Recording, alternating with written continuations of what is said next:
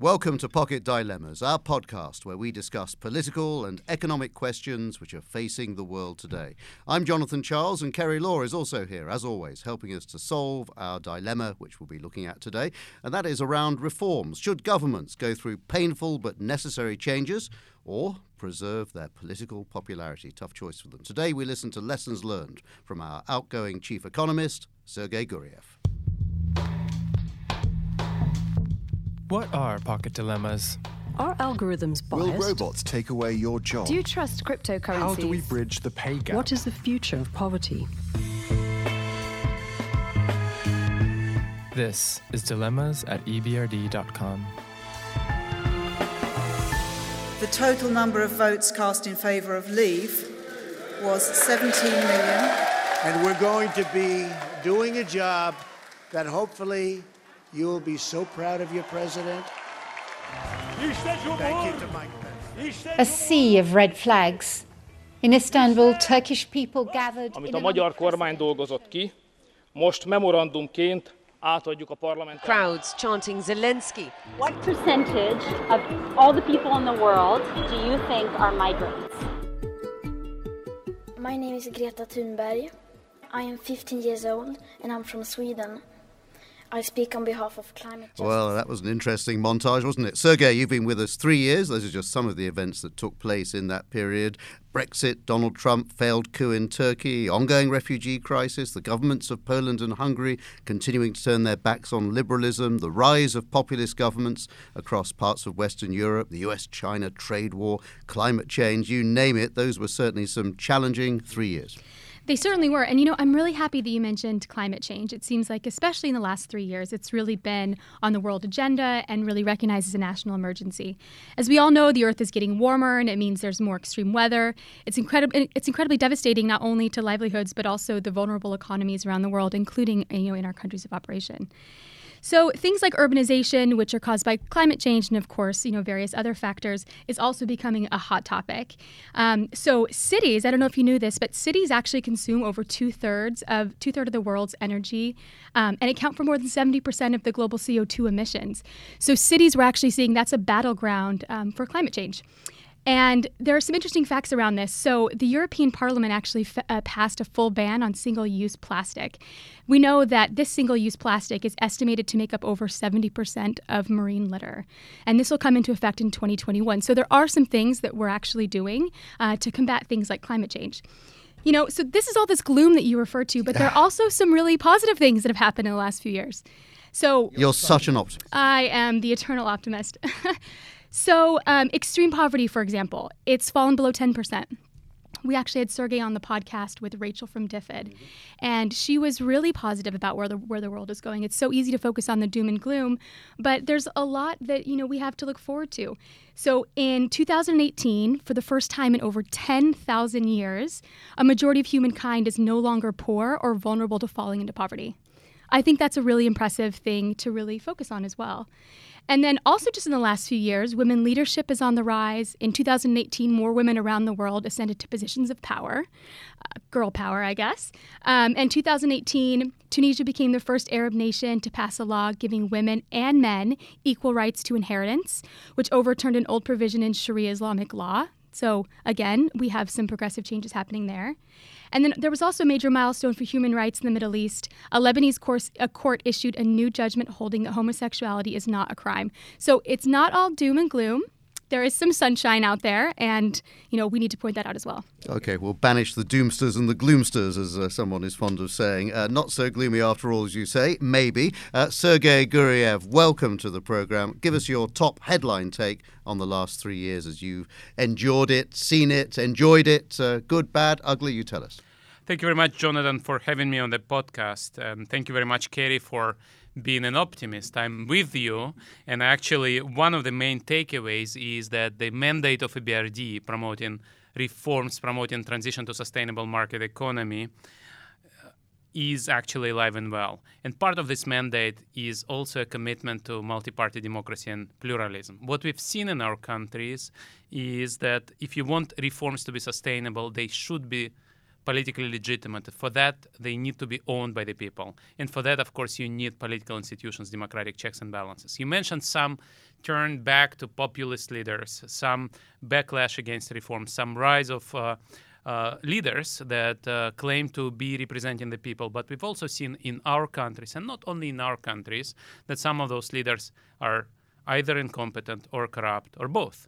And in some of the countries where those leaders came to power, they have actually failed to deliver. And I can go through the numbers. And one country where people say that there is a populist government that actually delivered well is Poland. Everything else, every other populist government has actually underperformed the counterfactual or comparable countries. In Poland, however, the success may be attributed to the reforms carried out by the previous governments, as well as a influx of highly qualified and low-wage workers from neighboring Ukraine. Okay, we're going to explore all those thoughts in the next few minutes. It's been a funny time in economics the last 3 or 4 years. It's been a funny time, really, since the financial crisis, hasn't it? But what do you think of the dynamics now that are really motivating economies, that are fueling economics? Well, in economics, I think, and this is since the crisis, since before the crisis as well, but also and especially since the crisis, is there is a lot of soul-searching in economics, where people start to look at neighboring disciplines, trying to think what psychology can contribute to economics, what political science can contribute to economics, what media studies can contribute to economics. Economists understand that it's not any longer about a rational homo economicus, and it's no longer a simple model from first-year economics textbook that can explain the world around us. And that's why economists are now becoming much more multidisciplinary. I would also say there is much more humility in the field of economics, where economists want to learn from others, not just tell others what to do. Yet, that is a very exciting time to be an economist, because you understand that the world around is so much complex and there are many things you can do as an economist. And indeed, economics holding this access to very advanced methodological approaches to analyzing data, which are now more and more available, to analyzing social interactions. Economists are contributing quite a lot to understanding what economy is, what society is. And one of my biggest takeaways from my job here at the EBRD was that economics, modern economics, has a lot to contribute to our countries and to institutions such as an EBRD. You've hinted there that economics really is a lot more complex than it used to be. And you've said on more than one occasion that reforms clearly are key for growth in economies. There's an issue here, isn't there, that because of the complexity, because of the fact as well that politicians are much more short-term than they used to be. You know, they don't even probably think in 4-year electoral cycles anymore. They're perhaps thinking 1 year, 2 years. How under those circumstances do you keep reform going? Because after all, politicians who are looking 1 year or 2 years down the road don't tend to be very interested in reform which may deliver 5, 10 years down the road. There are several issues here, and indeed there are not necessarily economic issues, even though these are economic scholars who actually look at those issues. One issue is about communication strategy. We see that many of those populist anti-reform leaders that you mentioned use new media much more skillfully than their mainstream competitors. And so for mainstream politicians and for reform politicians, we need to make sure that they get on board with the new communications technology. But that, of course, is just a tool. What is not a tool, what is actually the essence of the matter, is the matter of trust to reformers. And many of the mainstream elites actually have lost trust of the public. And to rebuild this trust, you need to reconnect with the audience. You need to reconnect with the voters. And one example is, of course, the great debate that President Macron has launched in France. But more broadly, we need more of deliberative democracy. This is a new political technology where you bring in not party leaders, but normal people, normal voters, and get them to discuss and deliberate important issues. That initiative, by the way, on President Macron is an interesting one, isn't it? Because he has been going around talking to individuals all the way around the country, having mini town halls in a way.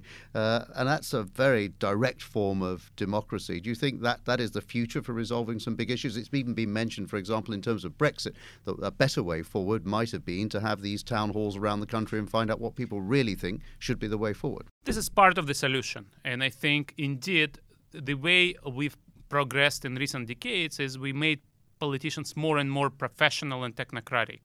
And that is a natural tendency given the complexity of the challenges and the need for very sophisticated reforms. But that comes at a cost where very professional politicians get detached from the voters, and voters, of course, don't like that. And so this great debate where you hold town halls is important. But another issue is actually to make voters themselves, normal people themselves, to discuss and contribute to policy making. And since we are in Great Britain, in a neighboring country, in Ireland, that's been used, and it will be used in the UK as well, and it will be used in France as well, where you randomly pick normal people and ask them to spend time discussing difficult, polarizing issues. And then you bring their resolutions, their recommendations back to Parliament. And of course, normal people on the ground would have additional trust in those solutions which are proposed not just by politicians somewhere else, but also by people like them. Interesting. So you mentioned, a strong comms strategy, having trust with the electorate, and then involving, folks in things like town halls. But what are other reasons why reforms fail? I mean, is there anything having to do with, by chance, difference between rapid reforms versus gradual reforms in terms of outcomes of well-being? What are some other things that maybe cause these reforms to fail? Well, reforms have to be fair and inclusive. And that's why we, over the last few years, have brought in the aspects of governance and inclusion into our transition concept, in our definition of sustainable market reforms. Now, whenever we do our operations in our countries of operations, we look at those aspects, we evaluate to what extent we can actually improve governance, improve equal opportunity to economic prosperity, or we go backwards. And whenever voters see that reforms don't deliver to broad parts of the society, and whenever they see that reforms are carried out in an unfair way and non-meritocratic or corrupt way, they reject those reforms. And that is not directly related to fast versus slow reforms. You can have fast reforms which are inclusive and fair, and yet, of course, we would support reforms which are carefully designed to make sure that these reforms benefit society as a whole, not just narrow groups and not just connected or very rich or corrupt. And I think this is the key, fairness and inclusion, rather than speed or sequencing. These things are, of course, correlated, but overall, I would suggest that we would prefer slow and good reforms rather than fast and incorrect reforms. Because even if you are in a hurry, if you go too fast without paying attention to governance and inclusion, you may result in a situation with a backlash where reforms are reversed, and eventually you get there faster if you move slower. But if you move fast and break things, as certain people would say, you may actually end up in square one with a negative attitude to reformers. And you've mentioned voters, a few times and obviously hinted at voters' preferences. And voters just seem to be really volatile these days. And there was a recent comment from a world leader, where we won't really point to who it is, but who said that liberalism has outlived its purpose. Is he right? What are your thoughts? I kind of know which world leader you have in mind, and this person's been in power for about 20 years. In those 20 years, he said pretty much everything, every combination of words you can find in a speech, in a textbook, in a campaign platform. He's supported liberalism, he's rejected liberalism, and I will not be surprised that if next week after our podcast comes out, he actually makes a statement that liberalism is alive and well, and we should support markets, democracy, fight corruption, and so on. And in that sense, I think this is actually unfortunate that in some countries, voters cannot hold those leaders accountable. Some of those leaders have made a lot of work to make sure they're not accountable. They've captured media, they've captured courts, they've captured business. They made sure that political competition cannot actually challenge them. And this is what we as an institution should fight. This is why I've so much enjoyed my time here at the EBRD, because I met many colleagues. Actually, all of our colleagues strongly believe in our Article 1 of the agreement establishing the bank, where we are uniquely in the world of international financial institutions, believe in multi-party democracy and pluralism. Why? Exactly because we need to make sure that leaders who talk about things actually are responsible for delivering on their campaign promises. You're listening to Sergei Guriev, and we are Pocket Dilemmas. And the dilemma we're looking at: should governments go through the painful but necessary changes that really are required to keep them at the top of their game, or should they preserve their political popularity? Maybe those two things, by the way, are not contradictory. Maybe you can preserve your political popularity and still have reforms. We'll see. Sergei, obviously the last 3 years you spent quite a lot of time looking at emerging economies, emerging markets. Has that made you more or less optimistic about the prospects for those markets? Because at one stage they were hailed as the great future. These days, investors are a bit more reluctant, aren't they? Well, in the last 3 years, we didn't have major crises in emerging economies like in 1997 or 8. We also didn't have a major crisis in developed economies like in 2008 or 9. But we did have a couple of crisis in some emerging economies, mostly in Argentina and Turkey.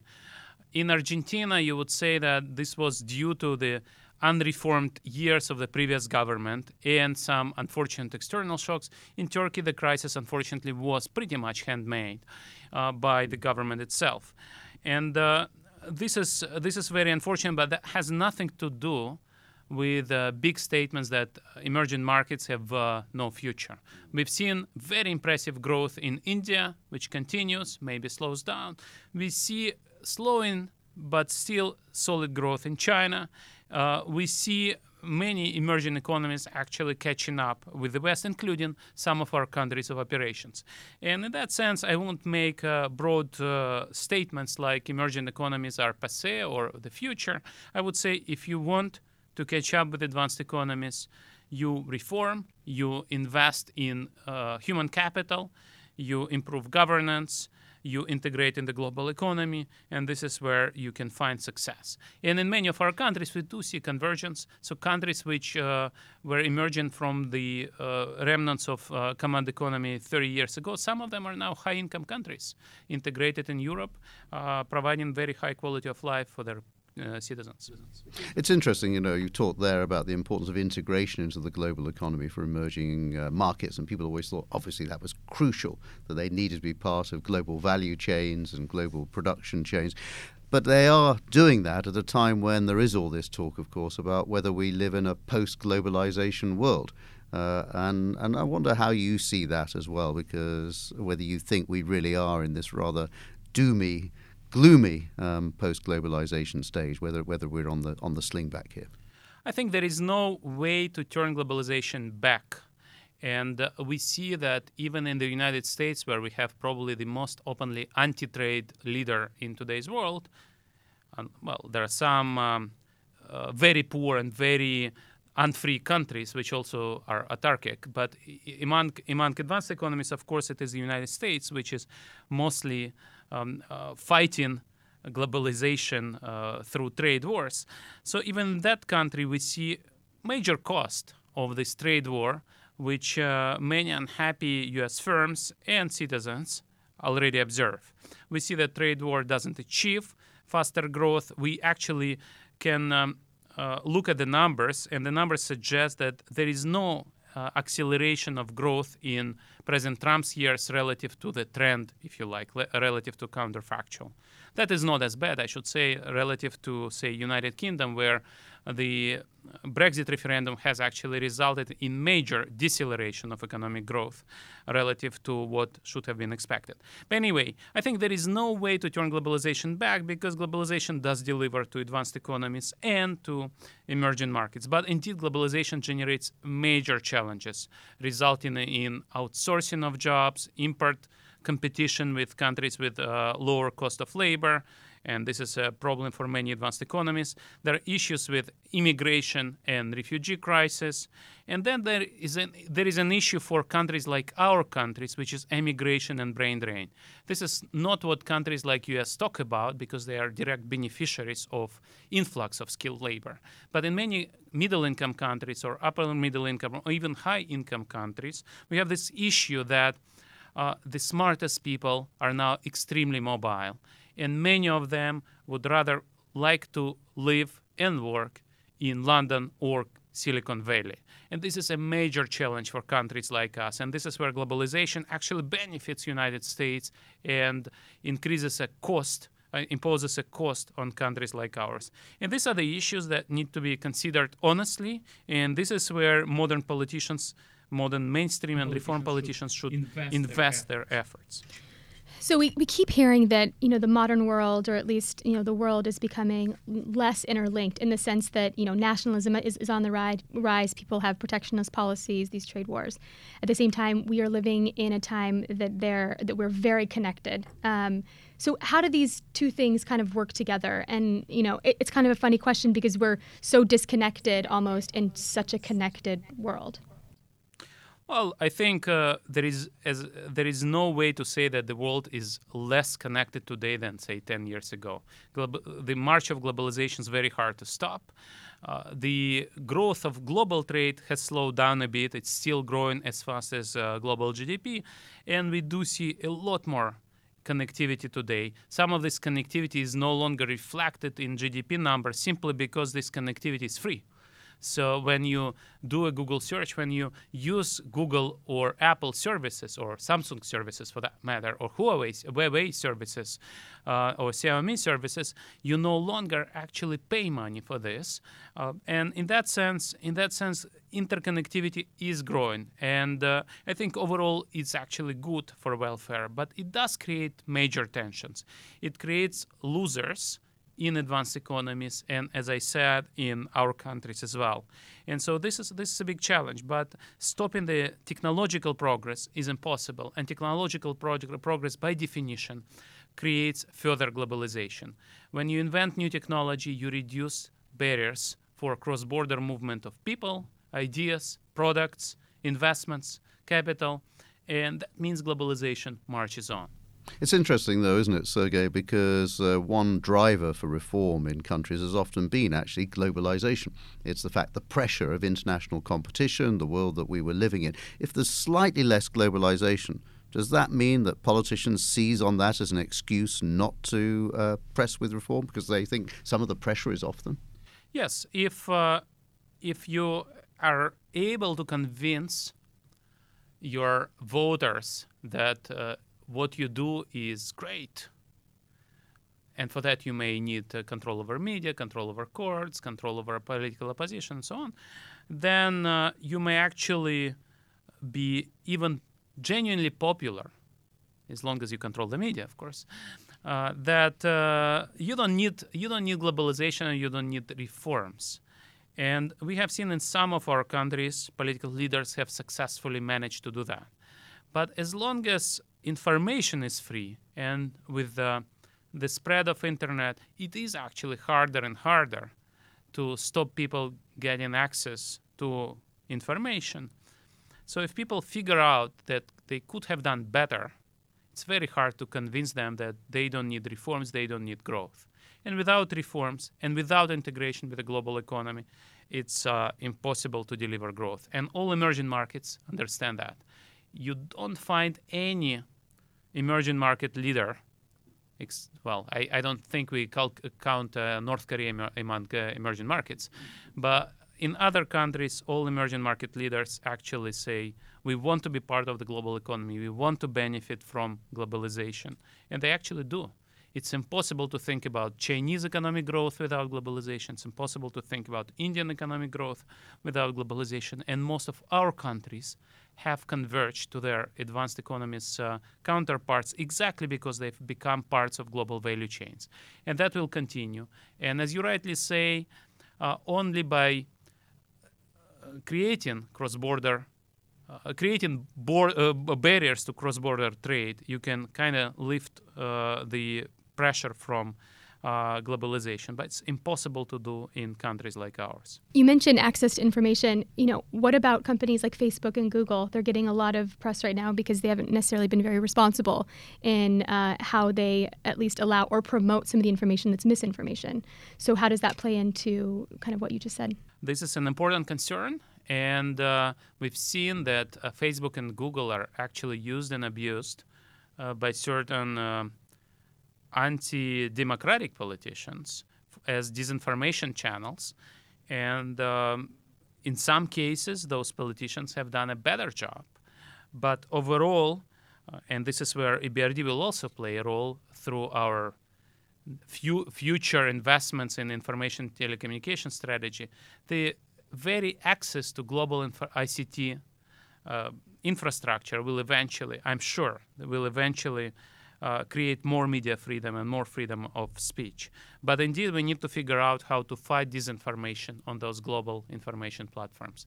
Overall, I think in our countries, we see that leaders who don't like freedom of speech, they also try to fight access of their population to Facebook, Google, YouTube, and all kinds of information platform. YouTube is kind of part of Google, but I mentioned YouTube specifically because now quite a few countries try to fight YouTube in particular.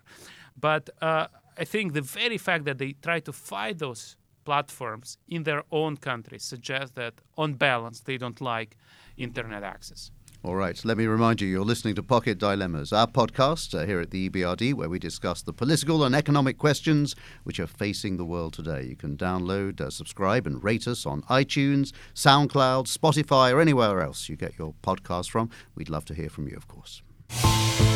This is Pocket Dilemmas, the podcast which explores the political and economic problems shaping our world. Review us on iTunes, email us at dilemmas@ebrd.com. Follow us on Twitter @EBRD. Okay, so Sergey, what do you see as the role of multilaterals? Do you think the UN, the World Bank mandate, and geography should change? Kind of what's the role of the G20? Is it still relevant going forward? What do you think? Well, I think multilateral approach to governance is the future, because the problems we've just discussed and many more problems that the world is facing are of global nature, and we need global governance mechanism, global cooperations to address those issues.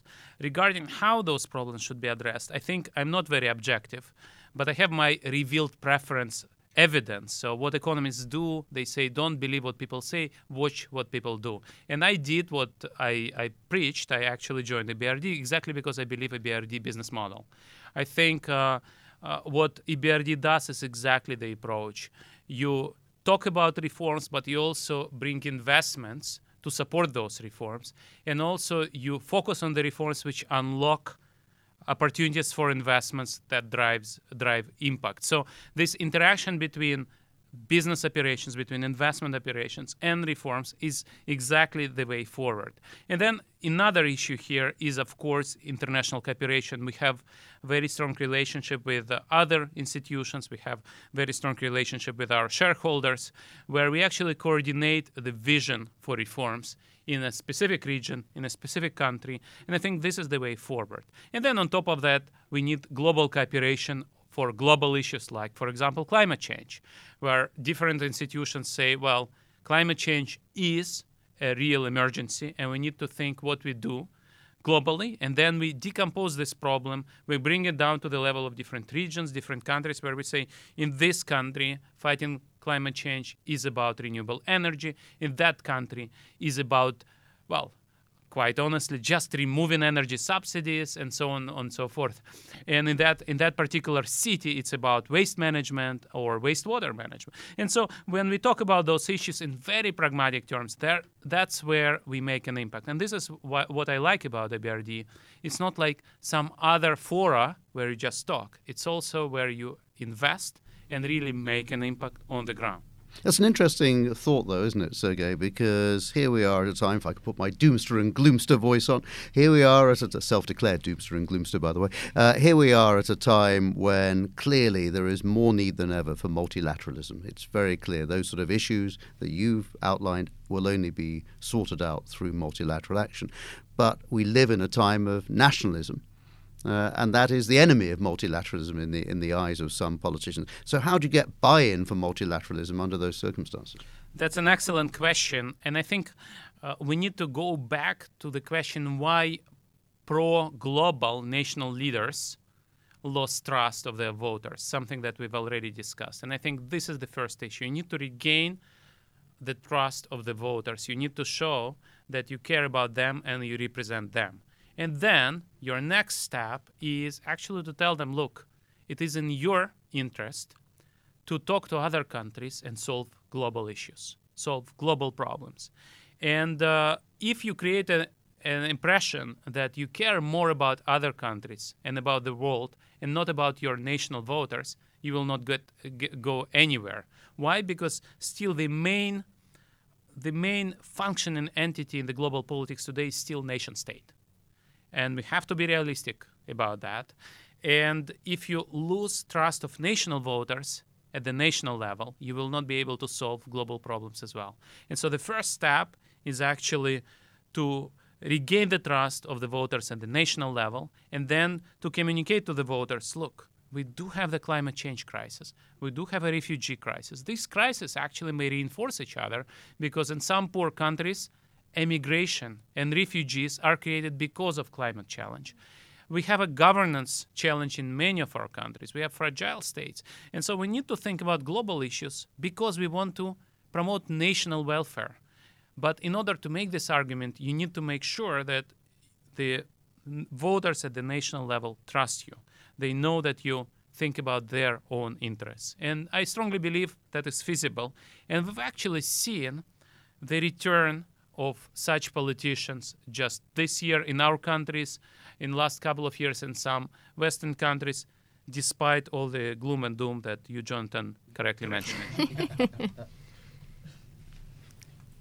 So, today we're looking at a world now that is really indebted. So we are more indebted now than we actually have ever been. I mean, we're kind of on par with wartime. So the world's indebtedness rose by $3 trillion in the first quarter of 2019. So it's almost unprecedented borrowing binge throughout the global debt sphere to about $246.5 trillion, according to recent data from the Institute of International Finance. High levels of debt can't be good for the governments willing to reform. So does the global indebtedness worry you? Is it something that will be easy to solve in the future, or are we just borrowing against, nothing? So this is a great question. Well, first and foremost, I should say that when you say that we have this huge debt, something like 3 times global GDP, you start worrying, well, it's very hard to live with such big debt. So imagine yourself, your family having a debt of 3 times your annual income. You would be worried, and I would be worried. But the good news is, as a humankind, we are not owing this money to Martians. We are owing it to ourselves. So first and foremost, I should say, it's not a disaster. For every dollar owed by a human, there is another human on the receiving end, right? And so we shouldn't worry too much about that. The other point I would like to make is, unfortunately, this is the time of very low interest rates. As of today, about a quarter of sovereign debt today in the world is borrowed at negative interest rates. Why? Because we have almost a savings glut. We have many people who save, and unfortunately for over middle-aged people like myself, the savings no longer pay substantial interest rates. But this is a reality. The world is aging, especially the rich world is aging, and so these savings are harder to park. And this is why we actually need reforms. We need to unlock investment opportunities to create higher interest rates so savings start to pay off again. And now, if you compare a situation where interest rates are high and interest rates are low, when interest rates are high, it's much harder to borrow, especially for the governments. When interest rates are low, it's actually good business to borrow. For example, in today's United States, interest rates are below GDP growth rate. So if you don't do anything, debt will actually go down simply because GDP will grow faster than interest rates on today's debt. Now, I should say that today's President Trump is a strong believer in running budget deficit. So the debt may still go up. But overall, when interest rates are low, it's very hard to argue that maybe you want to borrow and, for example, use this money to solve the climate change issues, to build infrastructure, to invest in human capital, so you can actually address those global challenges that we've just discussed. But once interest rates go up, suddenly governments and all kinds of borrowers will feel disciplined. So in that sense, I'm not extremely worried about this issue. Other issues like climate change, refugee crisis, the rise of inequality due to globalization and technological progress, brain drain in countries like ours, these are the issues I'm worried more about. Let me remind you, by the way, that you're listening to Pocket Dilemmas, and the dilemma that we're talking around today, including the very complex economics that really go around it, are should governments go through painful but necessary changes or preserve their political popularity? Sergei, that brings me to another issue, which is really around the question of whether the traditional leaders, traditional political parties, are really in tune with the electorate. Or are electorates moving away, as we've seen, from traditional left, traditional right, traditional centrist parties?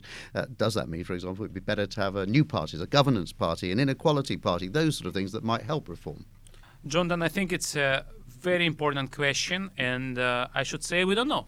I think we do see party systems collapsing or transforming in many countries, in our country's operations, in G7 countries. We see new types of leaders emerging.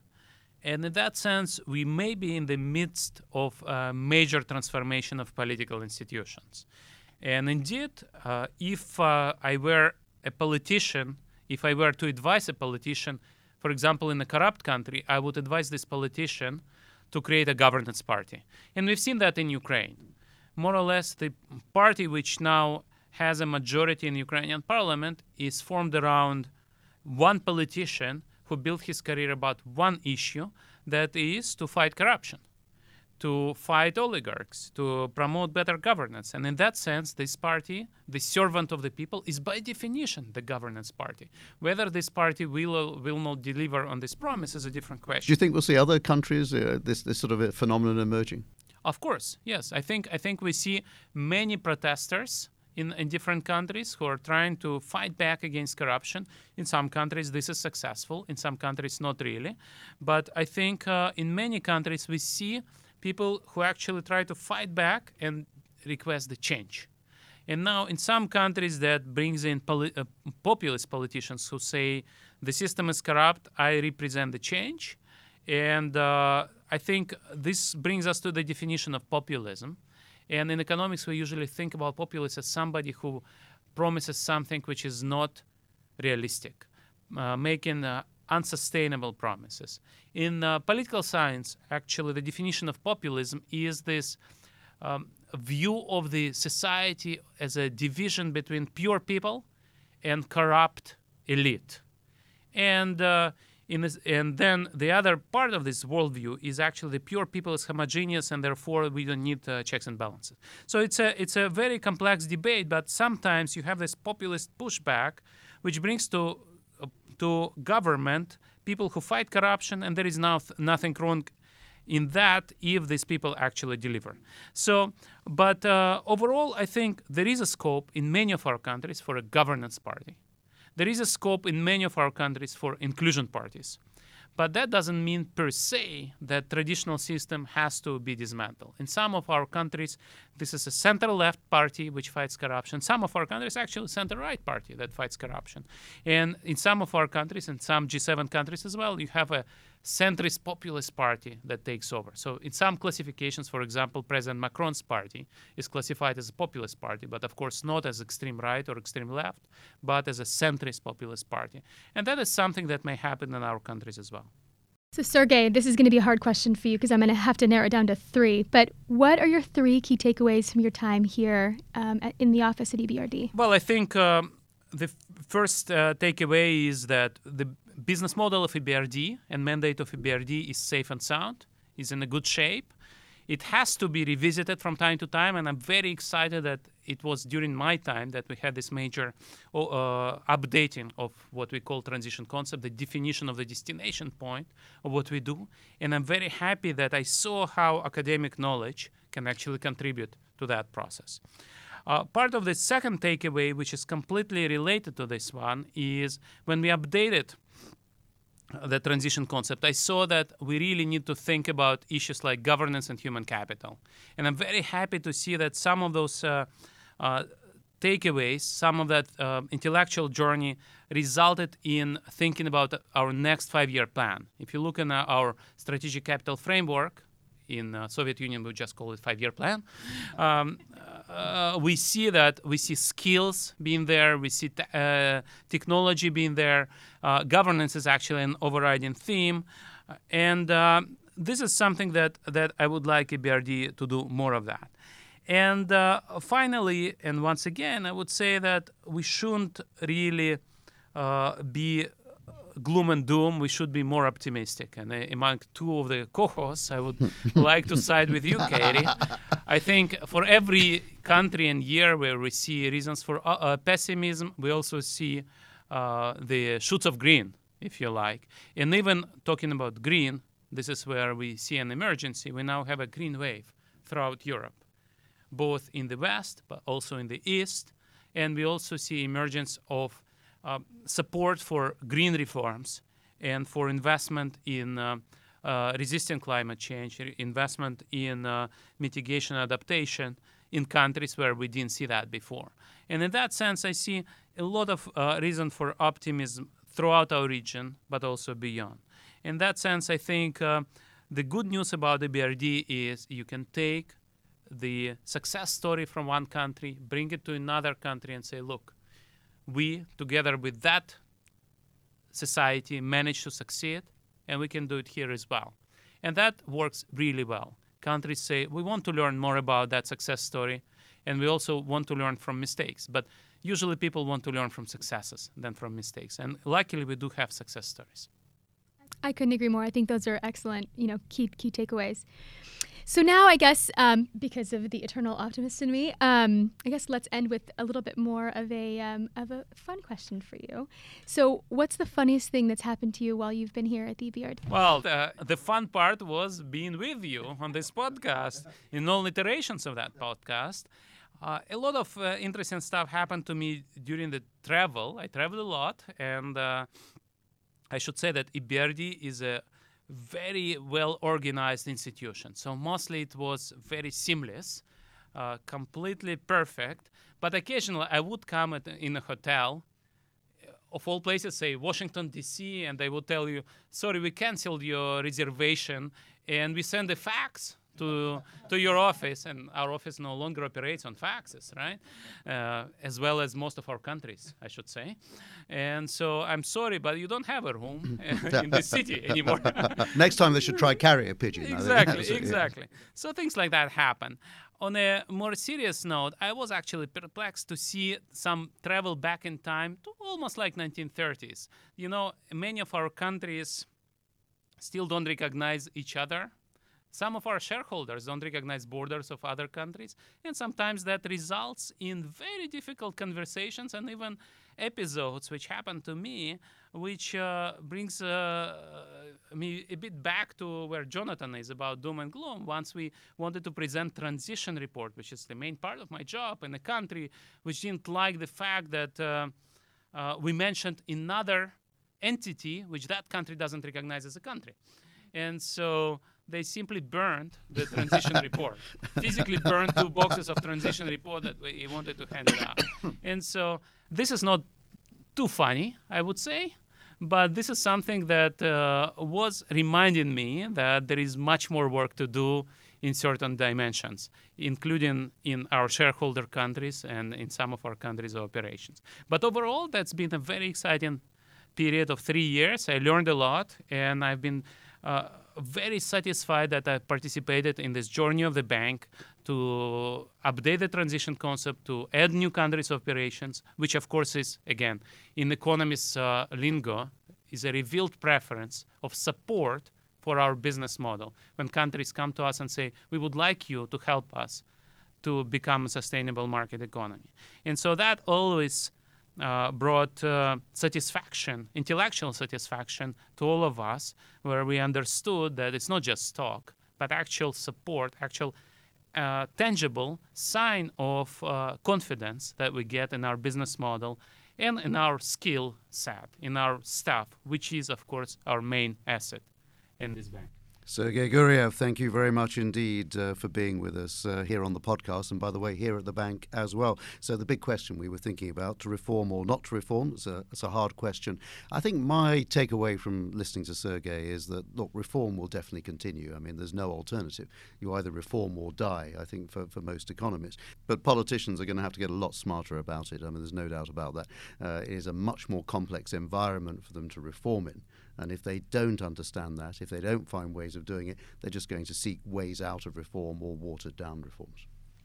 And for me, I think what really came through from what Sergei said is trust. So, we hear a lot about people not trusting their government, people not trusting, each other, et cetera. But it does come down to trust. And I think we need to be more people-centered.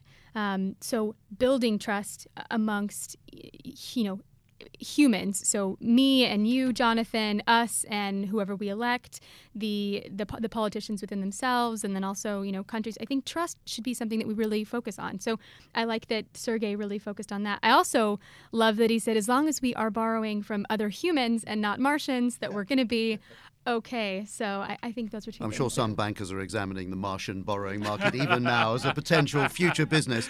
That sounds like a very optimistic note to end on. When you borrow $200 trillion, it's no longer your problem. It's those Martians' problem. An out-of-this-world problem, that's what I like. Thank you very much. That's a very optimistic note to end on. You've been listening to Pocket Dilemmas, the podcast which explores the political and economic problems which are shaping our world. Review us on iTunes. Email us, of course, at dilemmas@ebrd.com. We'd love to hear from you. And you can follow us on Twitter @EBRD. Goodbye. This podcast was brought to you by the EBRD. We'll be back soon with a new episode. In the meantime, send us your feedback, suggestions and ideas on dilemmas@ebrd.com. And remember, reviewing and rating us helps others to find us. Until next time.